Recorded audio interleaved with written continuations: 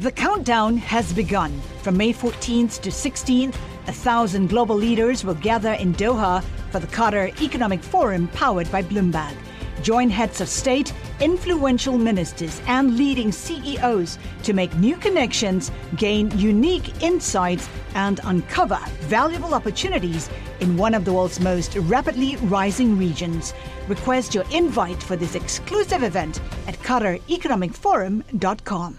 It was a total of 35 years that I was in business. Like I said, I started in 1985 as a part-time, and then in 1992, I began to do full-time. And I stayed in that same location until the unfortunate closing, March 12th of 2020.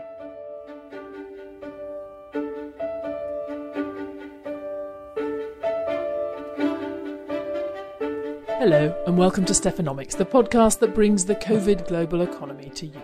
And that was Isaac Thomas, who closed the doors of his Taekwondo studio in Atlanta in mid-March and will not be reopening them. More than 3 million small businesses have shut in the US since February. The global tally must run into the tens of millions. In a little while, I'll be asking Bloomberg chief economist Tom Orlik how much of the economic damage we've seen from COVID-19 is likely to be quickly reversed. He has some new research suggesting, depressingly, that nearly 1 in 3 of the jobs lost in the US due to the crisis may not be coming back. But first, we're going to hear more about Isaac Thomas because his experience also speaks to the particularly high price that African Americans have paid for COVID-19 in Atlanta and across the US. The National Bureau of Economic Research reckons the number of black entrepreneurs in America fell by 41% between February and April. That's more than twice the decline in the number of white-owned businesses. US economy reporter in Atlanta, Mike Sasso, has dug deeper into this story, and he's with me now. Mike, listeners will remember we last spoke to you back in April when the governor of Georgia was reopening the economy well ahead of everyone else. I'd like to hear how that's going, but first, tell me about the story you wrote with your colleague Sejal Kishan. What did you find out? Well, African-American businesses have been really hit hard by the COVID-19 pandemic to a much greater extent than white and frankly, several other ethnic groups. African-American owned businesses, about 41% or more than 4 in 10 have closed at least temporarily through the pandemic.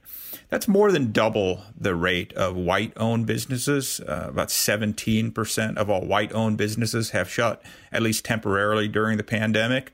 And some even more so than in other hard-hit groups like immigrant and Hispanic-owned businesses are each around 30 or 35%. And the numbers involved here are enormous. I mean, we're talking about 440,000 black small businesses closing between February and April. We know that a lot of African-American owned businesses, entrepreneurs, find it harder. But what are the factors that researchers are looking at when they try and think why so many black-owned businesses have gone bust? I mean, it is partly about the sectors they're in, I guess. Yeah, there's a range of ideas about this. One, they have been hit by this pandemic partly because, African Americans in general have been hit hard by the pandemic, just health wise. Only about 32 or 35% of the population of Atlanta is African American, which is higher than the nation at large, but still a minority of Atlanta's population. And yet 80% of the hospitalized patients in the Atlanta area were African American. So a huge disproportionate number of them are being hit by health-wise. And then there are longer-standing issues with financing of their businesses. They have had a historically harder time getting loans. Even recently, only about 29 or 30% of African-American businesses have been able to get a bank loan. Meanwhile, white-owned businesses are closer to about 2/3 able to tap into bank credit. So that's a major issue. And then they do tend to be in industries that are getting hit harder by this. Basically, the best small business to be in America right now is agriculture. Unfortunately, African Americans are not significantly in agriculture in any great numbers. They are in what they call this broad category called personal services. So think of dry cleaners and hair salons and whatnot. And those are among the most hardest hit businesses. So there are a lot of factors, both historic and more recent, contributing to this. Well, I know you looked at a lot of research, but you also talked to quite a few local African-American business owners, including Isaac Thomas. Let's hear a bit more now. I was still always been fascinated with this martial art. So I began to study off and on, and then I got very serious about it in 1979. And when I attained my black belt, I always wanted to be a teacher. That's how Atlanta Taekwondo started back in 1985. What happened starting? Take me back to early or mid-March. On March 14th, told my wife, I know my body, something's wrong. So I drove myself to the Veterans Administration Hospital on Claremont Road, and that's when they determined that I had a fever. They took x-rays, blood work, tested me for the COVID-19, and I was diagnosed positive March 4th. I got the results on March 18th. So that was, I guess, the beginning of the end. My wife herself, she was in the hospital for 18 days on a ventilator for 12. And that was a very trying time there. So, but the governor and also the mayor of Atlanta and the mayor of East Point, they just shut everything down. So that caused me not to be able to make any income whatsoever from my place of business. So that was, again, like I said, that was the beginning of my end. So we heard there, Isaac was one of those business owners that got sick, and that was part of the reason he couldn't keep up the business, and his wife did as well. Yeah, Isaac is really a compelling case. He has started his Taekwondo studio in a predominantly African-American area of Atlanta 35 years ago. However, he admitted it has been a labor of love more so than a big moneymaker for him. He never was able to get much in terms of bank loans. He described how on occasion banks and other lenders would come to him offering money, but it was at times when he didn't need it. And at those periods when he did need it, they were not willing to come forward with money. And then you take that historic trouble getting credit and compound it with his own illness, and it just didn't make any sense any longer to Isaac to keep going. He didn't have the money. Financing was a struggle. And there were challenges to business. I mean, social distancing requirements put on by local governments. How, he was not allowed to have more than 10 people in his studio at any time.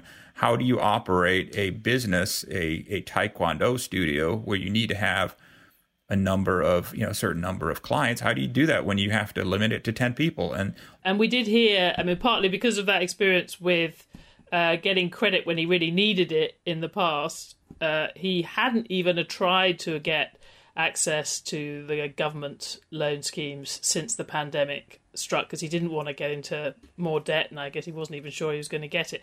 And that is something else that was brought out in your story, that there was quite surveys of Black and Hispanic business owners. Most of them were saying they weren't able to get, or they hadn't yet been able to get assistance from the government. You did ask him, though, about what he thought about the future. So maybe let's just hear a little bit about that, and then I want to hear from you what you think things are like on the ground in Atlanta. Do you think that they will be able to rebound quickly when maybe this virus gets under control, or do you foresee a longer, more difficult comeback? In most instances, it's probably going to be longer, because we're probably not going to be able to get the amount of financing or the amount of loan that we really need. And it's understandable somewhat, because, like I say, they couldn't extend to me this large amount of loan when I'm not bringing in that kind of money. So I understand the economics. So that's why I think that we're going to be a little bit behind, unless you get, hopefully you got those businesses out there who are making good money and they can get these loans and get themselves back on their feet. And I really applaud them, the ones who are hanging in there to make it through. And what's in your future? Well, it's really uncertain right now. I have many of my students want me to, I use the term like from the movie The Blues Brothers. They want me to get the band back together. Right. And then, and I've talked to them, and I may start doing something on a smaller scale. But the most important thing right now is my family. Like I said, my wife. I may do it on a smaller scale, but probably not to the scale that I was doing before. Mike, the last time we spoke, you had braved the Waffle House when the Georgian governor had opened up restaurants, bars, I think it was tattoo parlours, nail salons, way ahead of expert advice. How is that going? Are things getting back to normal? Have you seen COVID cases continuing to rise, as I know you have in some states in the US? Yeah, you're right. Georgia was the first American state to open in any meaningful way back. It was late April. I will say it's fairly seems to feel like getting back to normal here. There's a restaurant booking service called Open Table, where you go in, you book tables in advance at restaurants, particularly in the South. Bookings are increasing at restaurants, particularly in Florida. I was just looking, about 55% of Florida restaurants have picked up about 55% of their previous business, so they're only down about 45%. I guess I have to ask you. I wanted to know whether your favourite restaurant had opened yet last time, and it hadn't opened. Have you been able to go to what was it, the Korean restaurant that you talked about? Honest, it's a good question. I haven't been by there. I have a little seven-year-old daughter who loves kind of schlocky chain restaurants. There's one called Chili's here in America and Applebee's, and while they're not my favorite, she loves the chains, and so we're kind of dominated by what my 7-year-old wants. And Korean tacos are not yet her favorite. I can just imagine sitting in lockdown, craving your first meal, and then the first meal is at Chili's. Not that there's anything wrong with that. Thank you very much, Mike Sasso. Sure thing.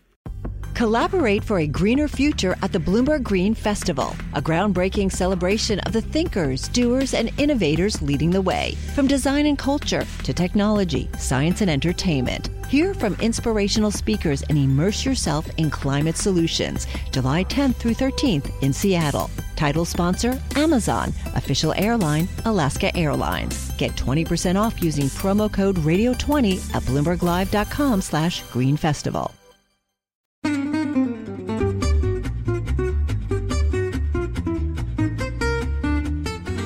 So we touched there on a massive question hanging over not only business owners like Isaac Thomas, but governments around the world, well, everyone really, as they try to look to the future.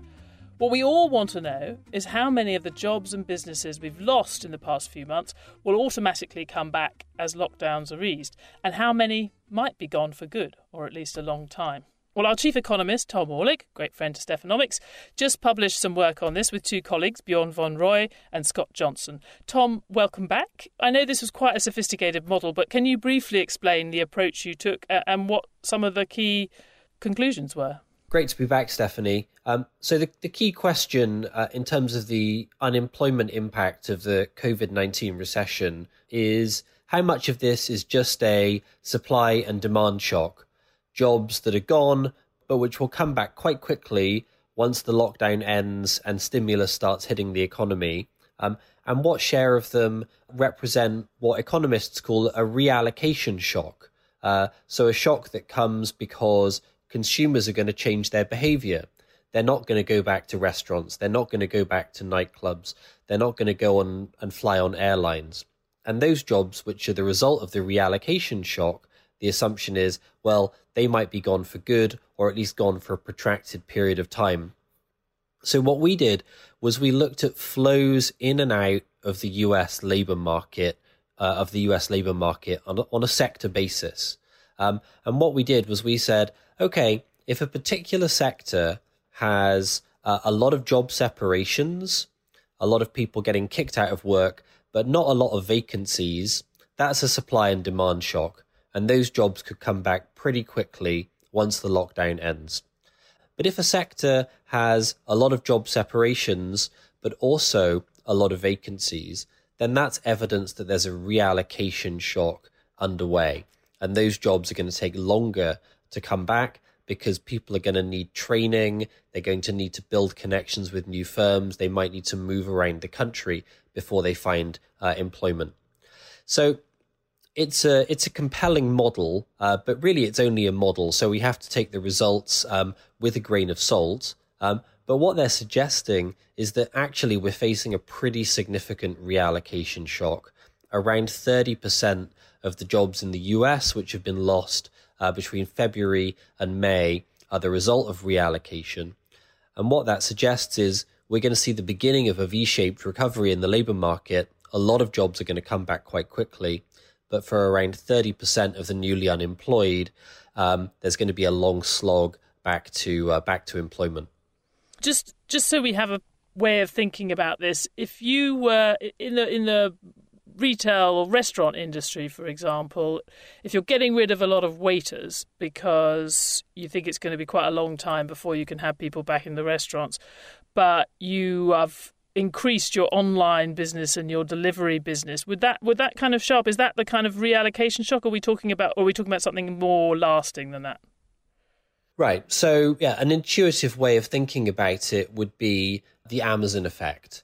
We've got a local grocery store that used to have a bunch of staff dealing face-to-face with customers who would come in to buy their vegetables and their milk and so on. But because of COVID, people have decided, you know what, I want to minimize my contagion risks. I don't want to go to the grocery store, so I'm going to switch my grocery purchases from the grocery store to Amazon Prime, and I'm going to get everything delivered. So we see some jobs disappearing in that local grocery store. We see some jobs being created in the Amazon warehouse and the delivery company. That's the reallocation shock. Now, that anecdote and the one which you sort of shared about the restaurant switching to online, what that suggests is that the reallocation happens in a sense in a seamless way, right? So person A walks out of a job on day one and into another job, maybe with the same company in day two. The trouble is that reallocation rarely happens in such a smooth way. We see businesses dying, we see other businesses growing and other businesses being created. We see people moving from companies and from between sectors and between locations. But these things take a considerable period of time. Most people don't stop being a waiter on day one and start being a delivery person on day two. That transition takes weeks, months, sometimes even longer. What are the most vulnerable sectors? We've already mentioned retail. Is that where the reallocation looks like it's taken place? Retail, hospitality, or is it broader than that?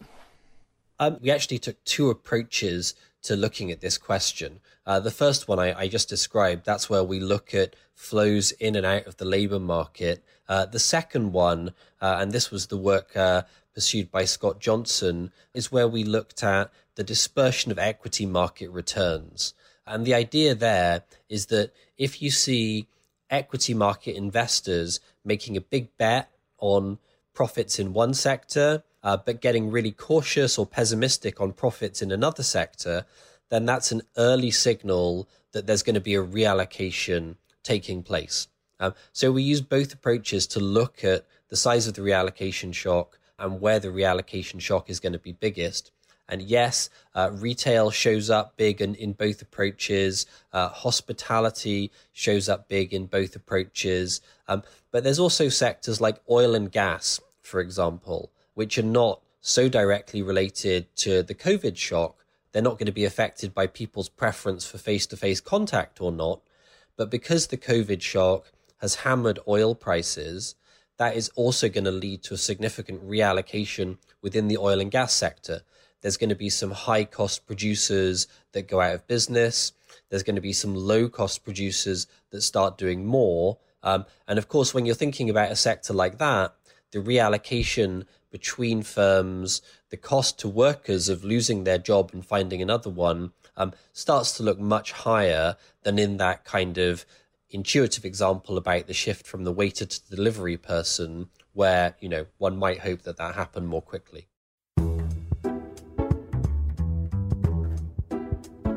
Tom, you said at the start we should take the results of this with a pinch of salt. It's just an economic model. I guess some people would say what you're calling a reallocation shock is a behavioural change by consumers that could disappear if we have a vaccine, if we have an end to this crisis sooner than people are expecting. That's true, right? There is a lot of uncertainty here. Absolutely, Stephanie. And I think I flag a few things.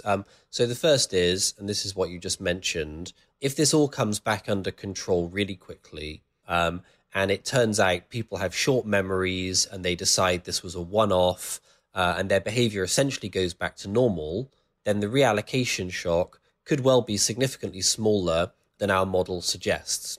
But I'd point to a couple of cautions before jumping to that optimistic conclusion. So the first one is, actually, if we look at what's happening with the disease case count around the world, that doesn't seem to be how things are playing out. And if we look at how people behave in countries like Sweden and Korea, which don't have the same tight restrictions in place, what we see is that actually, even when lockdowns ease, fear of contagion continues to be a factor that changes behavior. And the second thing is, okay, let's say we have an optimistic scenario where things come under control and the disease stops being an issue in 3 months or in 6 months' time. Well, there's a lot of businesses that sadly are just not going to make it that distance.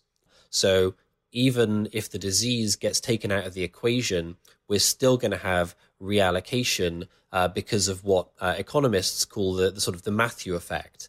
To him that hath shall be given, to him that hath not shall be taken away. And we're seeing that playing out really viciously in this COVID shock. Lots of small bricks and mortar businesses going under, lots of big e-commerce platforms grabbing more market share. And what that suggests to me is that even when the disease comes under control, there's still going to be some significant reallocation that's taken place. Clearly, governments can't hope for the best, even if there is a possibility that some of this will turn out to be overstated. What are the implications if a third of these job losses, give or take, are more structural in nature, or at least potentially more lasting? What should governments be doing to try and mitigate that? Are we talking training programs? What do you think would be most effective? Yeah, it's a great question. And it sort of speaks to the difficulty which governments have in framing the right policy response. If you've got essentially a demand shock where the problem for employment is there's not enough spending taking place, then what governments should be doing is very, very aggressively supporting demand, putting more money into people's pockets, paying businesses to keep hold of their workers through the lockdown. If we're actually looking at a significant reallocation shock, painful though it is, what's needed is for governments to get out of the way, allow a period of higher unemployment, allow some business bankruptcies to take place to speed that reallocation. And in that circumstance, massive support for demand would actually create more problems in the longer term. I mean, my feeling is the complexity is through sequencing. Right now, in the lockdown, clearly the supply and demand shock is dominating, and that's the period for massive government support. Once the lockdown starts to ease, we'll get a clearer picture of the size of the reallocation shock and where it's particularly important. And that is when governments are going to have to start being a bit more nuanced and differentiating a bit more in terms of where they provide support and where they step out of the way. And that difference is exactly the contrast that Jason Furman drew between Europe and the US last week. And I think we're seeing it play out in real time, and we are, as you say, only just beginning to find out which might be more effective. But Tom, thanks very much. Thanks for having me on, Stephanie. Please don't reallocate me. Thanks for listening to Stephanomics. We'll be back next week with more on how COVID-19 is turning the global economy upside down. Remember, you can always find us on the Bloomberg Terminal, website, app, or wherever you get your podcasts. And for more news and analysis from Bloomberg Economics, follow @Economics on Twitter.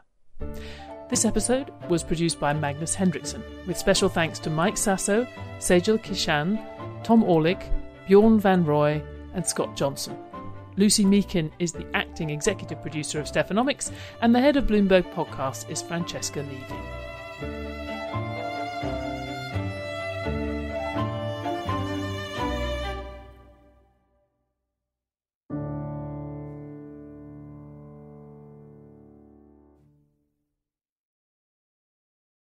The countdown has begun. This May, 1,000 global leaders will gather in Doha for the Qatar Economic Forum powered by Bloomberg, held in conjunction with our official partners, the Qatar Ministry of Commerce and Industry and Media City Qatar, and premier sponsor QNB. Join heads of state, influential ministers and leading CEOs to make new connections and gain unique insights. Learn more at QatarEconomicForum.com.